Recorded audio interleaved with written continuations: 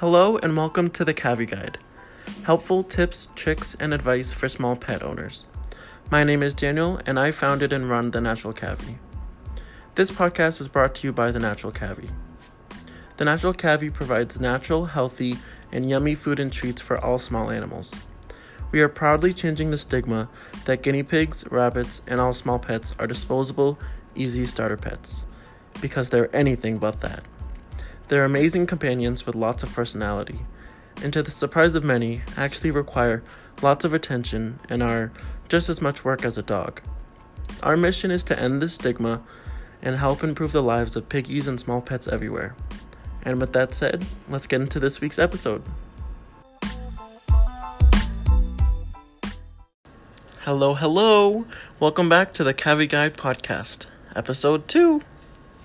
So in today's episode, you'll meet all my piggies and their personalities. So today you'll meet Pigster, Karen, Chloe, Carol, and Sebastian. And definitely check out our Instagram to see them and see all of Sebastian's crazy antics. So let's start off with Pigster. Pigster was my first pig. I got her March 28th, 2016, which makes her 4 years old. So she's technically a senior. Actually, everyone except for Sebastian are all around 4. She's a tricolored American, mostly black with some orange and white, and her distinguishing feature is her cute cowlick. Some people call them crests. It's where the fur is naturally circular and almost looks like a crown, which is fitting as she's the true queen after all. Pigster's original name was actually Snickers. My friend made me name her that, but soon after, we just started calling her Piggy, and then eventually Pigster, and it just stuck. So she's been Pigster ever since. Pigster is definitely the most tame and most affectionate pig. She always has been. Her paws are always up on the coroplast trying to look out and explore. I have sadly noticed that she has begun to slow down as she is aging, but she's still going strong. So, Pigster was actually alone for the first 3 months I had her, and while I learned how bad that was, I really feel like we formed an amazing bond with her, being alone for those 3 months. But once I learned guinea pigs are social animals, I got Karen. Karen is a white and a gray American, and I got her July 16th, 2016. She's always been a bit shy, but adventurous at the same time. Nowhere near as tame as Pigster, but she occasionally allows me to pet her and hold her. She definitely sheds the most, and perhaps that's due to her white fur, but I always find white fur all over the liners and inside tunnels and houses. So I know it's her. Chloe was my third piggy. She's a silver agouti and was adopted on September 10th, 2016. I'm not sure exactly how old she is, as she was much older than any other pig I've gotten. Most were a few months old when I got them. They said she was 2, and if that's true, that would make her 6 years old actually. And if she is 6, she's doing remarkably well for her age. She has always had troubles with her weight, and she's always been my lightest pig. I believe her highest weight was about 950 grams, which isn't terribly underweight, but still underweight nonetheless. After her severe respiratory infection a few months ago, which caused her to go into stasis, she lost a lot of weight. Her lowest I've recorded was 467 grams, which is very, very low. If you don't know what stasis is, it's an extremely dangerous thing for any guinea pig or rabbit to go through. There's a reason they require unlimited hay 24/7. If they don't have food moving through their systems at all times, within 12 hours most likely, they can and most likely will die. This is why weekly weighing is also so important.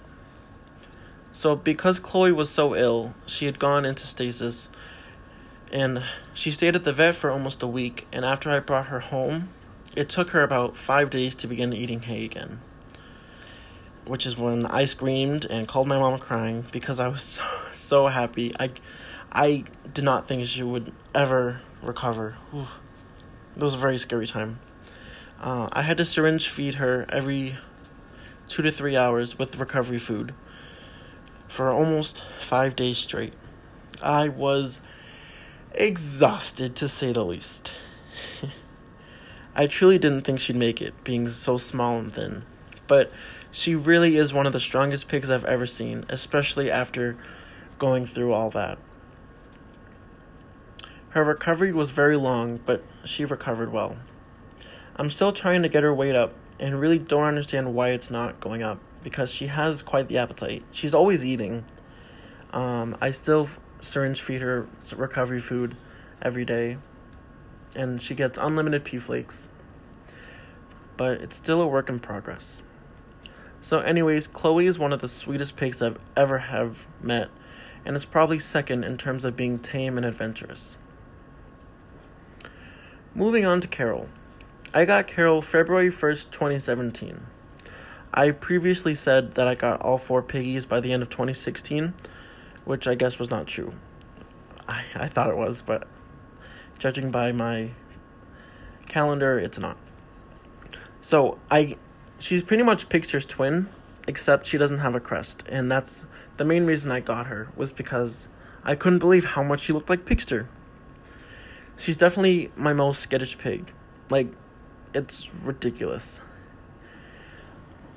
Other than that, she doesn't have much of a personality. She's just kind of a loner. But yep, that's Carol. Sebastian. Oh, Sebastian. He's my newest pig. He's a skinny pig, but he may actually be a werewolf pig because he does have some hairy legs and back hair as well, which would make him a werewolf. He was born June 29th at 3:45 p.m. June 29th, 2019. Being as I adopted him as a baby, this is the only pig I know exactly what day he was born and what time, which is incredible to me. I wish I knew that for all my pigs, but... And so I adopted him on July 19th, 2019. Now, a little bit of a story time. So, Sebastian was supposed to be a girl. I had wanted a female skinny pig to add to the herd, because I've always wanted a skinny pig. Skinny pigs and long-haired pigs or Abyssinians were always one from my bucket list. So, I wanted a female skinny pig to add to the herd. And after lots of suggestions on Instagram, her name was Penelope.